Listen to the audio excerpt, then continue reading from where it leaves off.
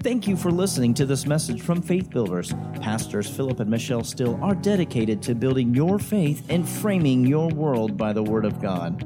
There are many more resources available on our website, www.buildfaith.net, where you can find links to our audio and video archives. We also invite you to join us online for our live stream services. Remember to build your faith and frame your world by the Word of God. Praise God. Today we are continuing in a flow of understanding that the Lord's been working on us with concerning being in agreement with God. And so Amos chapter 3 is where I want to return to today.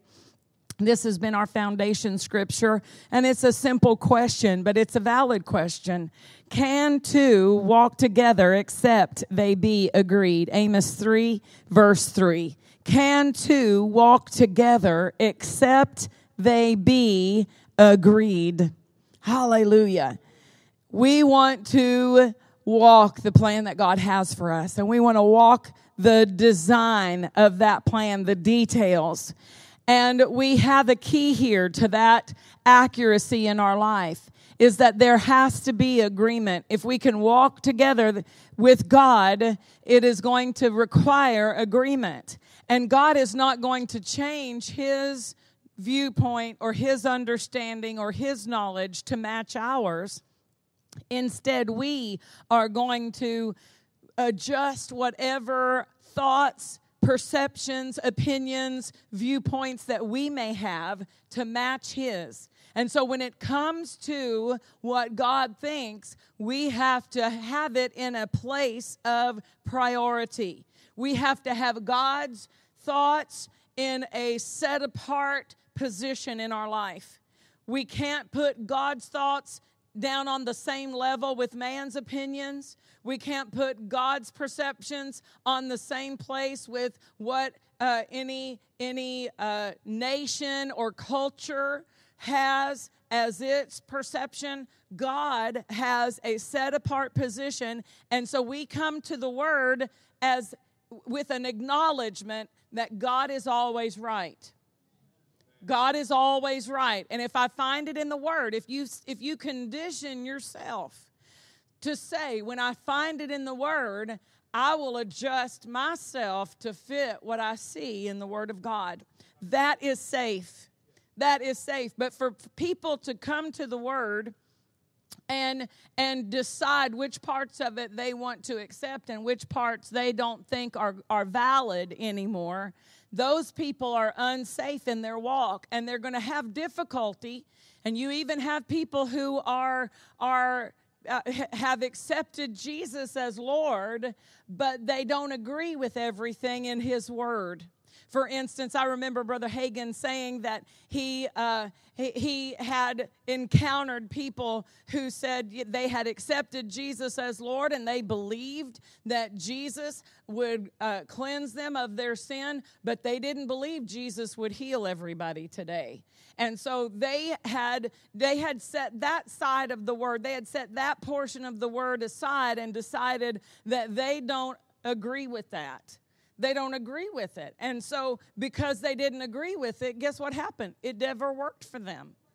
It didn't prosper. It didn't benefit them because they didn't come into agreement. So that aspect of God's plan for their life was not experienced because they chose not to agree with it. Not because God was withholding it, but for us to receive anything from God, we believing it is a requirement.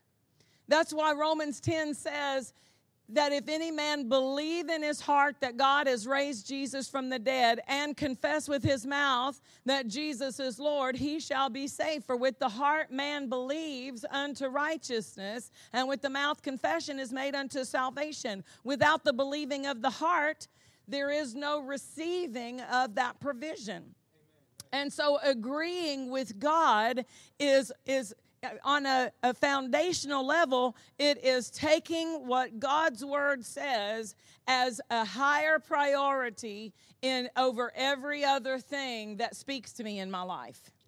The Word of God is higher than other people's opinions, higher than cultural opinions, higher than governmental opinions. It is higher than what my senses say. If my emotions tell me one thing, but the Word of God tells me another, the Word of God has a higher authority than what my emotions or my feelings may say. And this is learning how to walk with God.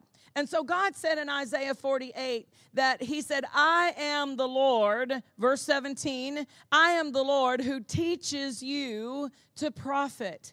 I am the Lord who teaches you to profit. Everything God teaches us is going to bring profit in our life. I am the Lord who teaches you to profit, and I am the Lord who leads you in the way that you should go. So there are things that we need to learn that will profit us, that we will not be able to access outside of God. He needs to teach us these things for us to have the profit, the progress, the advancement that He has designed for our lives. It requires us learning some things. We have not yet arrived, none of us. None of us. Some of us are far from where we once were, thank you, Jesus. But none of us have arrived at the point that we don't need to learn anything more about God. There are things that He wants to teach us, and it says He leads us in the way. There is a way. God is not making this up as you go along. God has prearranged and made paths ready, Ephesians 2:10 in the Amplified says. He said, taking the paths that He prepared ahead of time, prearranged and made ready for you the good life. So there are destinies. It even says in the book of Psalms that while we were still in our mother's womb, God had already written out the books of our life. Amen. He had already planned and purposed and established what He desires for our life. But not everybody is in the fullness of what God desires for their life. There are a lot of people who love God, but they're not in the fullness of what He desires. They might be in a portion of what He desires. I'm not saying everybody, but I'm saying there are a lot of people, but because they have not yet come into agreement with God, they can't receive it. So our agreement is something that we bring. We have to work on it. We have to check ourselves and investigate ourselves and examine ourselves to find out, am I in faith? Am I agreeing with God? Is there any place that I have separated myself from something God has said about my life? Is there any area that I have pulled back or withdrawn my faith from it? And I'm using words that we found out in a previous lesson are definitions for the word doubt. The word doubt means to withdraw from. It means to separate from. And that's what Peter did when Peter was walking on the water, but he began to look at the wind and the waves. He saw the wind, which we know he didn't see the wind. He saw what the wind was doing. And some people look at their lives and they let the circumstances and the situations separate them from what the word said. And they let their feelings and their emotions, and they're letting the natural outside evidences cause them to withdraw from what they once believed. And we can avoid that. If we purpose in our heart to keep ourselves in agreement with God, I am not going to separate from what God has spoken. I am not going to withdraw my faith from what God has declared about my life. So Isaiah 53, I want to look back at this one. I'm still touching some foundational scriptures, but I've kind of didn't as much in the last couple of lessons along this line bring out what we find in Isaiah 53:1. We have two more questions. The first question we asked was, can two walk together except they be agreed? And now we have two other questions. Isaiah 53:1 says, who has believed our report? Who has believed our report? And then it's followed by a second question, and to whom is the arm of the Lord revealed? And they're connected. They're connected. Who has believed the report? And to whom is the arm of the Lord revealed? Well, the arm of the Lord is representing his strength, his salvation, his rescue, his workings. When it says he stretched forth his mighty right hand, his right arm to bring them out, he made bare his holy arm, referring to Jesus being the redemption of our lives. And so he said, to whom is the arm of the Lord revealed? It's to the person who believes the report. God can't reveal his arm if there's no believing of the report. The ones who believe the report of the Lord, I believe God, they are the ones who receive the arm of the Lord revealed. And so the Apostle Paul was on a ship that had taken a cruise, taken a voyage against the will of God, against the instruction of God. And it wasn't Paul's fault, because he went to the captain and he said, the Lord has warned me, the Spirit of the Lord has spoken to me that it's dangerous for us to sail. But they did not have any honor for the man of God or for his word, and so they set sail anyway. They went by what looked good in the natural evidences, and they said, it looks good to us, and the wind is blowing right for us, and so we're going to set sail anyway. And they found themselves in the middle of a hurricane force winds that lasted and lasted and lasted and lasted. And everything they did in the natural couldn't change the hurricane. They threw all their luggage and their cargo overboard. They threw all their food overboard. They're fasting, they're praying, they're trying to change it. And even went so far as to take all the riggings of the ship and throw them overboard. Well, if the wind dies now, what are y'all going to do? You're dead in the water. You can't even move now. You've thrown all the sails and all the ropes and everything over. And they were desperate. And all of their desperation didn't change anything. But Paul, thank God for the man of God. Thank God for the man of God.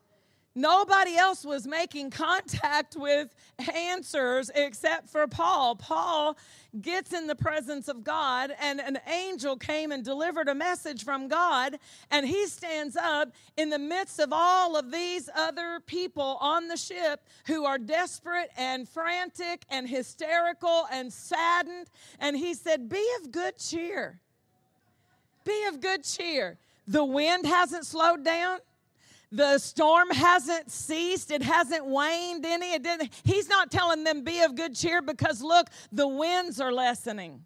He's not saying be of good cheer because, look, the sun's coming out and the clouds are moving away. He's not saying there's any evidence for good cheer other than I believe God. He said an angel of God, the God who I belong to, the God I serve, the angel of my God stood beside me tonight, and he told me none of us will die. The ship will fall apart. Why? Because they ignored the exact direction of God. He said the ship will fall apart. We will lose the ship, but God has given me all of the people. They, at that point, had an option to agree with what Paul is saying. They didn't see the angel. They didn't hear the angel's voice. They don't see any natural evidence that the storm has changed. And if they look around, they have lost all hope, even if the winds die down. Right? There's no food left. There's no riggings on the ship left. We have exhausted we've been up, we don't have any sleep. Can you imagine the condition of these people? But they have a choice to make. To whom is the arm of the Lord going to be revealed? Who is going to see the salvation? You know, at that point, okay, I'm going to take what he says. I know none of y'all have listened to him yet, but he's the only one. Without what he's saying, the only hope I have is shark bait. But he says that God said, and they believed the report of Paul. Paul said, I believe God. And they all got on with him. Yeah, me too. I believe God too. I believe God. Now there's a lifeline. That was their lifeline. God brought them a word to believe. What would have happened to that woman who was making her last cake for her and her son, and they were going to die? There was no hope. There was no evidence. There was no rain in sight. She did not have anything, even if the rain came. It's going to be a whole harvest season before any food comes up. She's making the very last of her meal and into a cake, and her child are going to die. But the man of God comes walking by and asks her for a drink of water. And when she responded correctly to that request, he said, go ahead and bring me a cake. And she said, I'm eating my last cake. My son and I, we are going to eat this last cake and we are going to die. He said, bring me one first. Excuse me, man, I don't think you heard me. I said I've got one. I got enough for one. And I just want y'all to know that it probably wasn't the most tantalizing, tasty cake. Because if y'all have ever made anything with flour, when you get down to the last of the flour in the bottom and the last of the oil in the bottom of the oil, it's not always pretty. He says, you bring me one first. He wasn't trying to take her last. He was trying to give her more. She had an option. She had an option. To whose report am I going to believe? He says, bring me one first. That means he's telling me I'm going to have another one. If there's a first, there's a second. If it's the last, there's no second. If it's the last, I'm calling it last. He's calling it first. He just renamed my cake. I called it my last cake, and he called it my first cake. He just renamed it. Why? Because it was her last until she saw. If she had eaten it, it would have been her last. Why? If she would not have honored and believed the report, if she would have eaten the last, it would have been the last. But we're just going to rename it. And instead of that being last, make it first. And when it got sown, it got multiplied. Because she believed the report.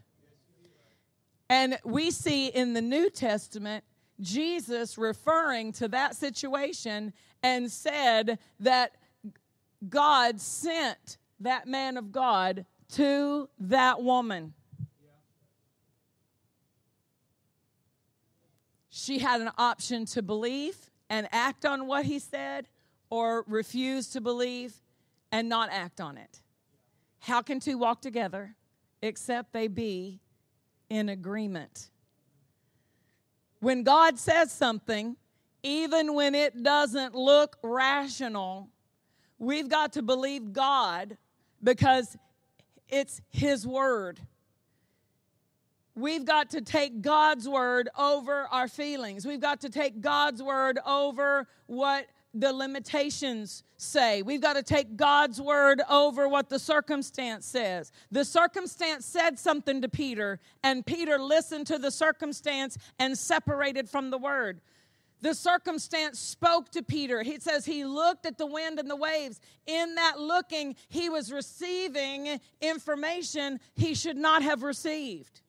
He was receiving information that negated the information that Jesus released when he said, come. So we've got to guard the word in our heart so that we don't separate from it. We've got to guard the word in our heart so that the situation doesn't try to cause us to withdraw from the word. So God says in 1 Peter 2:24, by his stripes you were healed. So his report says that. What do? I believe that. His report says in 2 Corinthians chapter 8, he became poor so that we could be made rich. His report says he has blessed me with all spiritual blessings, Ephesians 1:3. His report says he has given me all things that pertain to life. 2 Peter 1:3. So that report, then I need to establish that. And I need to talk and act in line with that. So I can't go to God and say, you haven't given me. Like Abram, before God changed his name, he said, what will you give me seeing I go childless? God said, you have not yet believed my report. My report is that you are the father of many nations, that I have blessed you, and in you all nations of the world will be blessed. That's my report.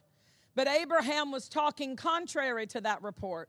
He was talking against it. He was saying, I go childless. God said, who said you go childless? I didn't say you go childless. I didn't say that. And so he received a promise at 75.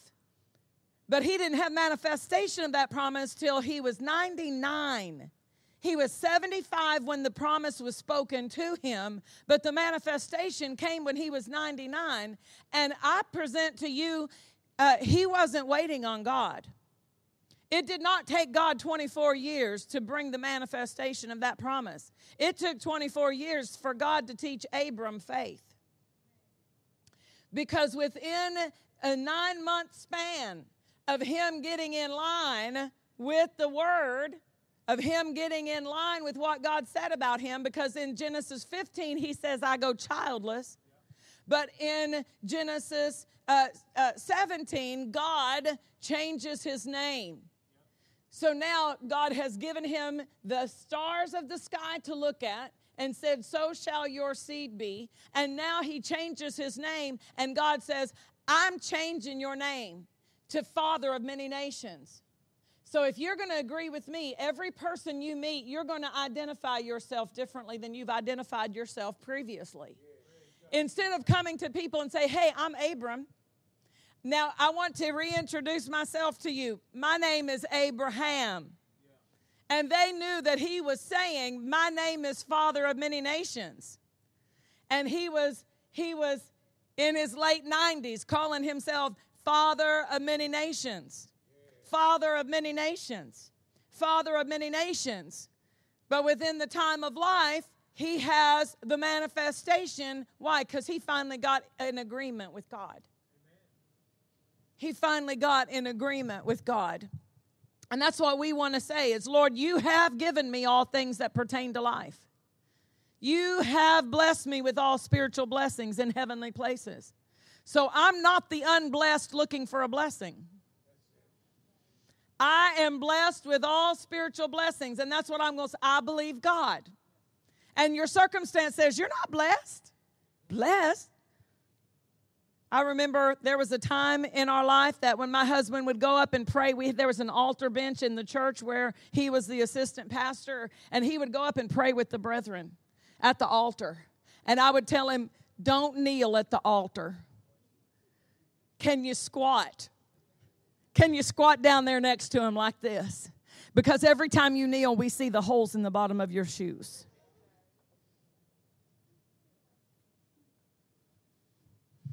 But with the holes in the bottom of his shoes, he had to start agreeing with God and saying, I am blessed. I can't let the holes in the bottom of my shoes tell me I'm not blessed. I'm blessed even though I have the holes in the bottom of my shoes. I'm blessed even though my car was being held together with Christian bumper stickers. I'm blessed regardless of the circumstance and the situation, because the word says I'm blessed. So I say I'm blessed. I agree with God. I'm not agreeing with what it looks like. I'm not agreeing with what's in the account. I'm not agreeing here. It doesn't cost anything just to agree with God. You're not going to get charged or fined for agreeing with God. And agreeing with God will help change the circumstance. He has blessed me with all spiritual blessings. Of his fullness I have received, John chapter 1. Amen? He has given me all things that pertain unto life. God always causes me to triumph. I am the head and not the tail. I am above and not beneath. I am always going over and never going under. He increases me more and more. He is the lifter of my head. You don't have to feel any of those things to say them. You don't have to feel it to believe it. Your feelers will get in line with your believing if you'll just be continuing in the believing. If you'll believe it and speak it, your feelings will come in line with it. Your circumstance will come in line with it. Your situation will come in line with it. But it's going to require the connection of your faith. We've got to agree with God, and faith is how we unite with the Word of God. So I want to look in the book of Numbers, chapter 13, and I want us to learn from their mistakes. That's the great thing that we have in the Old Testament, is that we don't have to make the same mistakes because we can see where they missed it and we can self-correct. Hallelujah. Numbers 13. And let's look at verse 27. Now, they're bringing back a report of the land that God said was good. What we have the understanding of what God said about this land. God said it was a good land. God said it was a land that flowed with milk and honey. So God already talked, and a land that flows with milk and honey represents there is enough vegetation for all of our livestock. How many people came out of Egypt? 3 million people, right? With all their cattle, because their cattle didn't die when the plagues came, right? God brought them out with all their cattle. They said, we're not leaving a hoof behind. We're bringing all of our goods with us. So they came out with all their cattle. They need somewhere to be able to grow. All of these 3 million people need land. They need for agriculture. And flowing with milk means there's plenty of grass for all my cows. Flowing with honey means there's enough vegetation so that I can grow my gardens thick and vibrant. Why? Because there's enough bees to pollinate all of our gardens. It's flowing with milk and honey means there's enough for us to prosper here. God, that's what God said about it. But they came back with a report that was not in line with God's report. Who will believe our report? To that person, the arm of the Lord will be revealed. They came back and they said, look in verse 27, they told him and said, we came into the land where you sent us, and surely it flows with milk and honey. And here is the evidence. I have fruit. We brought back evidence that it does. It was one cluster of grapes that took 2 men to carry. They put a stick on this to carry it. I don't know if they carried it in between them or if they drug it behind them with those 2 sticks, but it says that it was one cluster that took 2 men to drag it back to camp. They have evidence that it is everything God said that it was. But verse 28 is our disagreement. Nevertheless means it doesn't matter anything I just said. Y'all just ignore what I just said. Nevertheless, cancels out, this is the evidence that it is everything God said it is. But even so, even though we have the evidence, even though it is what God said, that's not important. Is what nevertheless means. That's what nevertheless is doing to their report. It just set aside the report of the Lord. It just separated these people from the report of the Lord. Nevertheless, the people be strong that dwell in the land. The cities are walled and very great. And moreover, we saw the children of Anak there. Now, I want to tell you something. God never instructed them to investigate any of that, but Moses did. God never told them to look for trouble, but Moses. Now, y'all, Moses, will have mercy on Moses because he had been under scrutiny every step of the way. Every step of everything he had done. I mean, they criticized his wife. They criticized his judgments. They criticized and said, is he the only one that can hear from God? And then he would bring water out of a rock, and they would say, God brought us out here to die. So I have mercy on Moses. But Moses asked them to look for something God never told them to look for. Moses told them to ask. He said, you go in there and see if the cities be walled. But God never told them to look for if the cities were walled. He never told them to look for those things. But they came back and they said, the people be strong, the cities are walled and very great. And moreover, we saw the children of Anak there. The Amalekites dwell in the land of the south, and the Hittites and the Jebusites and the Amorites dwell in the mountains, and the Canaanites dwell by the sea and by the coast of Jordan.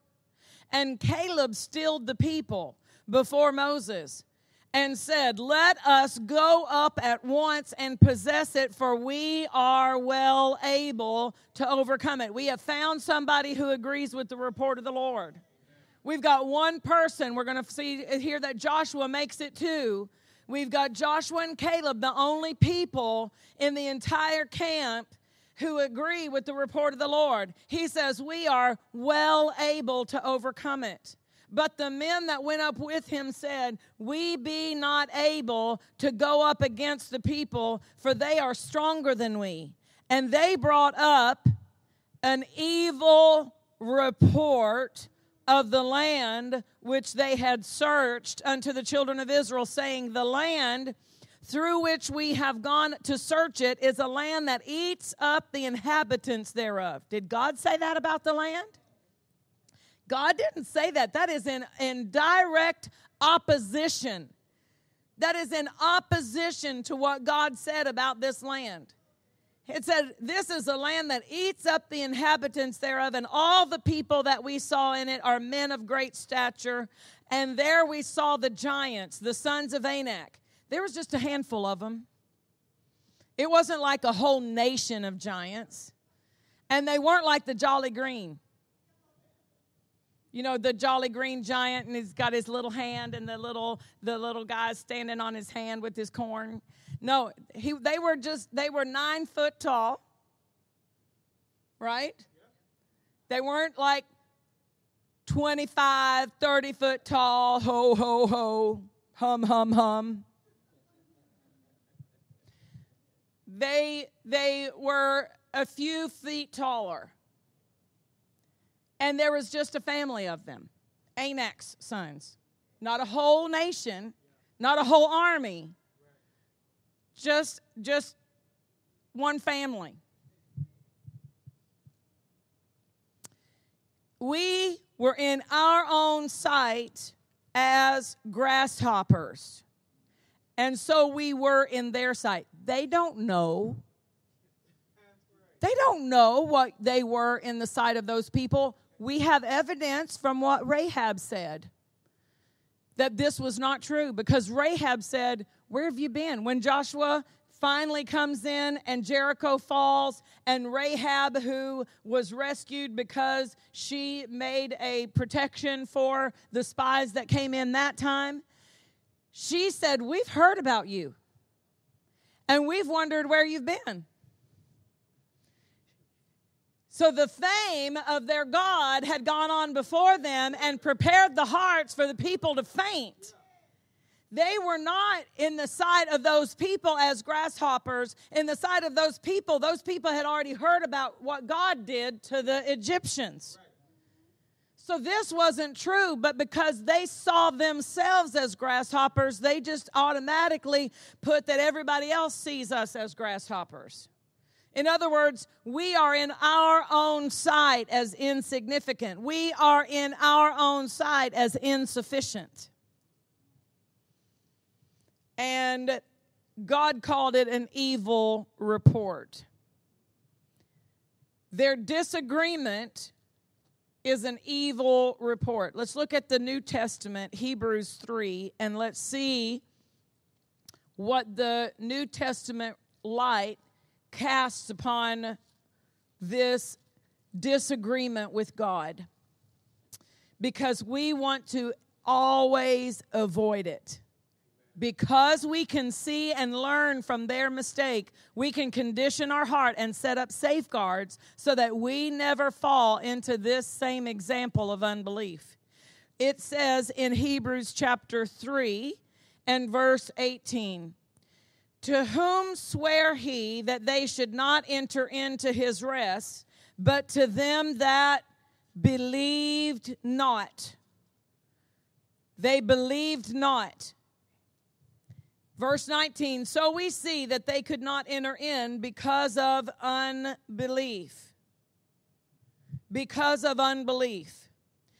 When I first began to study this some years ago, it kind of took me by surprise that this word unbelief is called disobedience in many other translations. It's called disobedience because of their disobedience.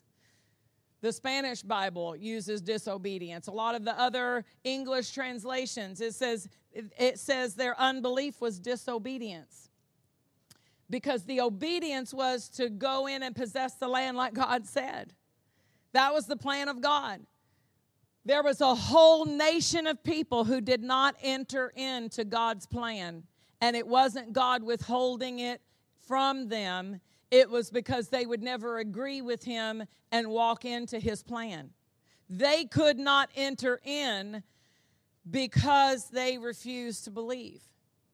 Not because God didn't want them to have it.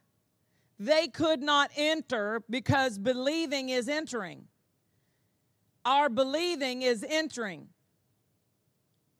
Our believing is receiving. If we're not believing, we're not receiving, and it's not God's fault. The believing is how we enter into the provision of God.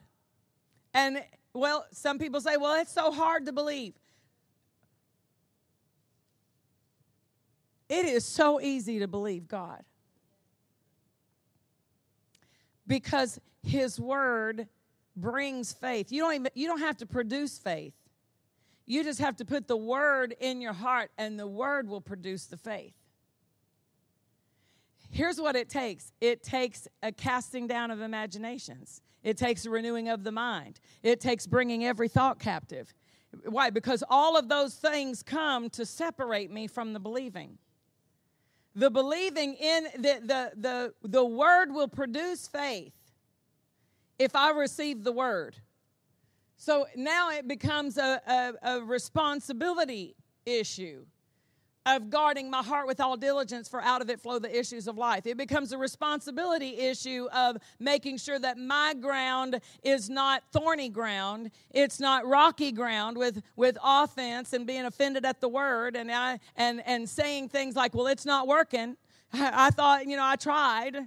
A woman came and she said to Brother Capps, she said, Brother Capps, I wish you could help me. She said, every time my husband and I try to tithe, it seems like things just break down in our house. It just seems like all these things come up and we just have to take our tithe and use it for our needs again. And so every time we try to tithe, something comes up and we can't. Can you help me? And he said, yes, ma'am.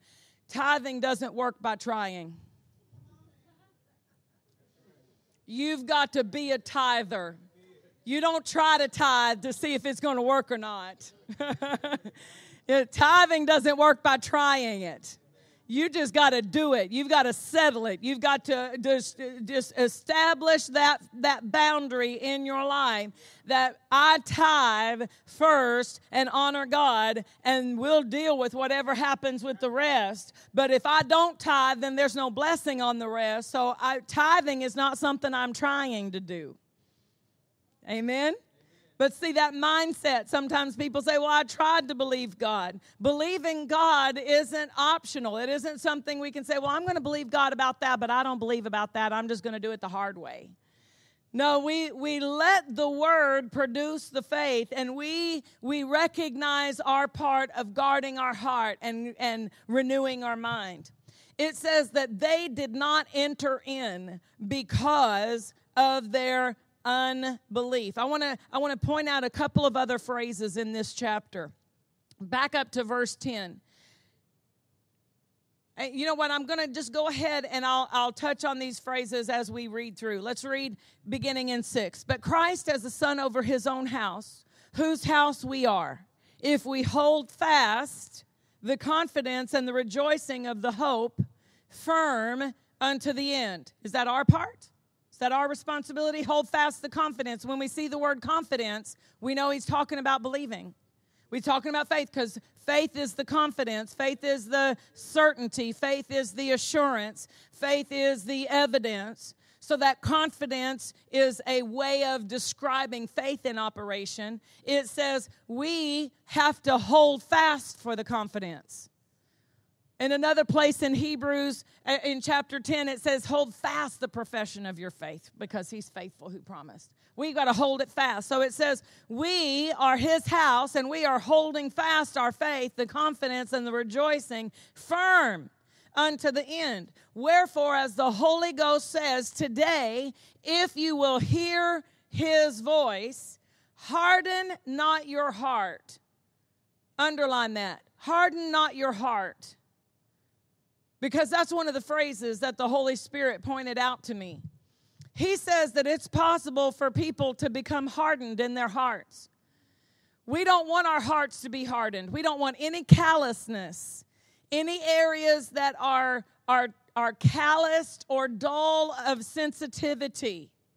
He says, harden not your hearts as in the day of provocation, in the day of temptation in the wilderness. Now he's talking about what we just read in Numbers 13.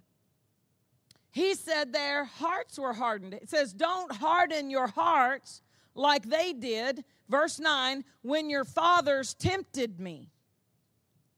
Ooh-wee. Your fathers tempted me, proved me, and saw my works 40 years, and still wouldn't believe him. Still wouldn't believe him. Do you know that's why rejoicing is so important? Because in rejoicing, what you're doing in rejoicing is you're rehearsing what God's already done for you. You're rehearsing how he kept you. You're rehearsing how he brought you out. You're rehearsing how he's led you through these years. You're rehearsing it. And as you rehearse it, it strengthens in you the faithfulness of God. It reminds you. There's things that you will forget until you start rejoicing. You're like, ooh, he did do that for me. Thank you for that too, Lord. And you begin to rejoice a little bit more, and he brings to your attention how he did this. Thank you for that, Lord. And he's stirring up. That rejoicing stirs up that remembering. That rejoicing stirs up a remembering. Hallelujah. And that remembering is important because they never did this. They forgot. They should have been saying, thank you for that water you brought out of the rock. You brought water out. Y'all remember the day we were all thirsty? All of our cattle was thirsty. We were all parched, and there was no water in sight. But God made water for 3 million people come out of a rock. And it says in the New Testament that rock was Christ, and it followed them around. Hallelujah. There was water for 3 million people out of a rock. They should have remembered that. They should have rehearsed that. The first time they got hungry, instead of saying, God, you brought us out here to die, it would have been better if we would have died in Egypt, where at least we had the flesh pots and we had the garlics and the leeks. Now, y'all, I might get excited about some things, but I'm not going back for garlics and leeks. I like my Italian food all fine, but I'm not going back to that for garlics and leeks. That's what they were remembering. The flesh pots. Flesh pots are the pans that set outside the houses of the rich Egyptians, and they throw the meat they don't want into the flesh pots and give it to the slaves. And they were remembering flesh pots when God made quail come up waist deep in the camp. They should have been remembering the quail. They should have said, we need to have a song about that day the quail flew up in the camp. We need to have a song about that. We need to make this like a song that we sing every service. Thank you for the day that the quail came to our camp. Thank you that quail was so sweet and so moist. Thank you, Lord, for quail. You did such an awesome miracle that day. Thank you for the quail in the camp. Oh, the day that the quail came to camp. Oh, the day that the quail came to camp. Oh, the day that the quail flew up waist high in our midst. Oh, the day that the Lord brought the quail to the camp. That's what they should have been remembering. Water from the rock. He brought water from the rock. The Lord, He is so faithful. He brought water from the rock. I mean, they should have been remembering. But for 40 years, you need to impress me, God. You need to show me. They were unpersuadable. God had demonstrated His faithfulness. Manna, every day the manna, they complained about the manna. They didn't have to work for the manna. They didn't have to produce the manna. They didn't have to grow the manna. They didn't have to sow for the manna. All they had to get up and go out, and provision is on the ground. Bread from heaven, bread from heaven, bread from heaven. They should have been rejoicing for the bread. They wouldn't have had to eat the bread very long if they would have been rejoicing where they were with the bread. Lord, you didn't have to do it, but you did. Every day I come out and you've got bread for me. Bread from heaven, bread from heaven, bread from heaven. Oh, thank you for the bread, Lord. Thank you for the bread. Oh, gather up the bread, gathering in the bread. The Lord brought bread this morning. He didn't have to do it, but He did. He brought bread this morning. And the rejoicing in and recognizing, acknowledging what God has done opens you. It opens you to receive. You remember that leper who came back after Jesus healed him? Jesus healed 10 and only one returned. And he returned for a specific purpose. He returned to say thank you. He came back with gratitude just to express his gratitude. And Jesus asked the question, where are the 9? Shouldn't they have come back? Well, the 9 were cleansed of their leprosy, but they didn't get what the 1 got. Jesus, when He came back, He wasn't before, but when He came back and expressed His gratitude, He got more than just what He had received initially in the cleansing.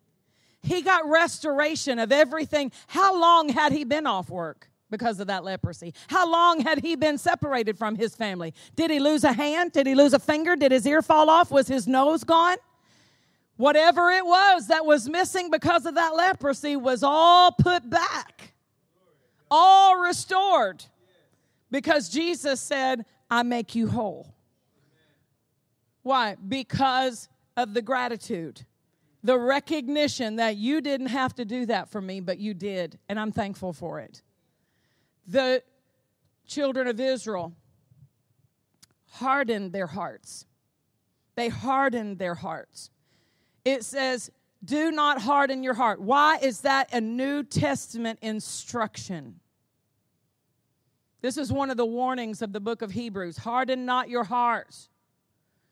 as in the day of provocation. Why? The same way Deuteronomy 8 says, you shall remember the Lord your God, for it is He that gives you power to get wealth. Why does He have to say, don't forget God? Don't think you did this. Don't think it just happened. Don't think you just happened to be in the right place at the right time when that door of favor opened for you. No, no, no. Always acknowledge God. Acknowledge God, you did that for me. Thank you, Lord. Why? Because the rational mind tends to reason out how it happened and why it happened. No, I'll tell you how it happened. God did that. God did that. So we train ourselves to continually acknowledge, God, thank you. Thank you for that. You did that for me. It didn't have to happen the way it happened, but you made it happen for me. They hardened their hearts. We don't harden our hearts. We do not harden our hearts and complain and look at the negative, but we look for the situation. We can look for something in every situation that we can give God thanks for. Thank you that you did this. When your fathers tempted me, proved me, and saw my works 40 years. Wherefore I was grieved. We're learning something about our Heavenly Father. We're learning something about His nature. He says, the way they responded to me grieved me. The way they responded to me grieved me. So can God's heart be grieved by the way people respond to Him? We never want to be that one. We don't ever have to be someone who grieves God because we just won't take Him at His word. We just won't believe Him. He said, I was grieved with that generation and said, they do always err in their heart. I want you to underline or circle that. Err in their heart. I never want to do that. You know, even when David missed it, God knew his heart. And God sent correction to him, and He corrected. Because his heart was still, he still had the heart after God. These people erred in their heart. They do always err in their heart, and they have not known my ways. The way to make sure that your heart stays sensitive and upright before God is honor His ways. If you honor His ways, you're honoring Him. If you seek to know His ways, I don't know all of them yet. I go to the Lord and say, Lord, I want you to teach me how you would do this if you were in charge of this. I want you to teach me how you would handle this situation if you were standing here in my shoes. Lord, I want to know your way of dealing with this. I want to know your way of looking at this. And, you know, there have been plenty of times that I've gone with my way, and when He got done, I saw it a whole different way. I'm like, oh, yes, sir, I do see that now. Thank you for showing me. But He's such a gentleman that He's not going to force His ways upon us. He said, I'll teach you and I'll lead you, but I'm not going to force you. So He says, they erred in their heart, and they have not known my ways. So I swear in my wrath, they shall not enter into my rest. Take heed, brethren, lest there be in any of you an evil heart. New Testament. Take heed, brethren, saved men and women of God. Take heed, lest there be in any of us an evil heart of unbelief. Not a sinful heart, a person who is bent on sinning, but it's saying unbelief is evil. That's how God sees it. That's how God sees it. God says unbelief is evil. I've used this example before, but if I said to my husband, please marry me, there's nothing more he can do to marry me Even if we restated our vows, we wouldn't be more married than we already are. So for me to constantly tell him, I wish you'd marry me. I wish you'd marry me. I'd like to be your wife. Would you please marry me? I am married to you. We've already married. Believe me. Believe the marriage certificate. Believe me. Believe. It's written right there. We're married. Believe me. No, I don't believe it because I don't feel married. I don't feel married. Tell me, what does married feel like? If y'all wait until you feel married, you're in trouble. Because, we're not, being married is not a feeling. I'm in love. I don't feel like I'm in love. That's not marriage. Marriage was a commitment. That was a covenant we made. The love is the extra, right? The feelings of love, that fluttery feeling, all that stuff, that's extra. All the romance and everything, that's extra. But the commitment is holy. It's holy before God. And so we honor the commitment, even when there's not a whole bunch of fluffies and fluttering hearts and butterflies and all that stuff, right? Hallelujah. God says they were hardened in their hearts, erring in their hearts, a heart of unbelief. He said, exhort one another daily, while it is called today, lest any of you be hardened through the deceitfulness of sin. For we are made partakers of Christ if we hold the beginning of our confidence. Here we go again. Hold your faith. Stay connected to what you once believed. Don't let anything separate you from what you once believed. Today, if you will hear his voice, harden not your heart. Do you see how many times in that just one section of text it said, harden not? They erred in their heart of unbelief. Don't be hardened through the deceitfulness of sin. If you hear his voice, harden not your heart. Verse 16, for some, when they had heard, did provoke God. Howbeit, not all that came out of Egypt by Moses, but with whom was he grieved 40 years? Was it not with them that had sinned, whose carcasses fell in the wilderness? And to whom swore he that they should not enter into his rest, but to them that believed not?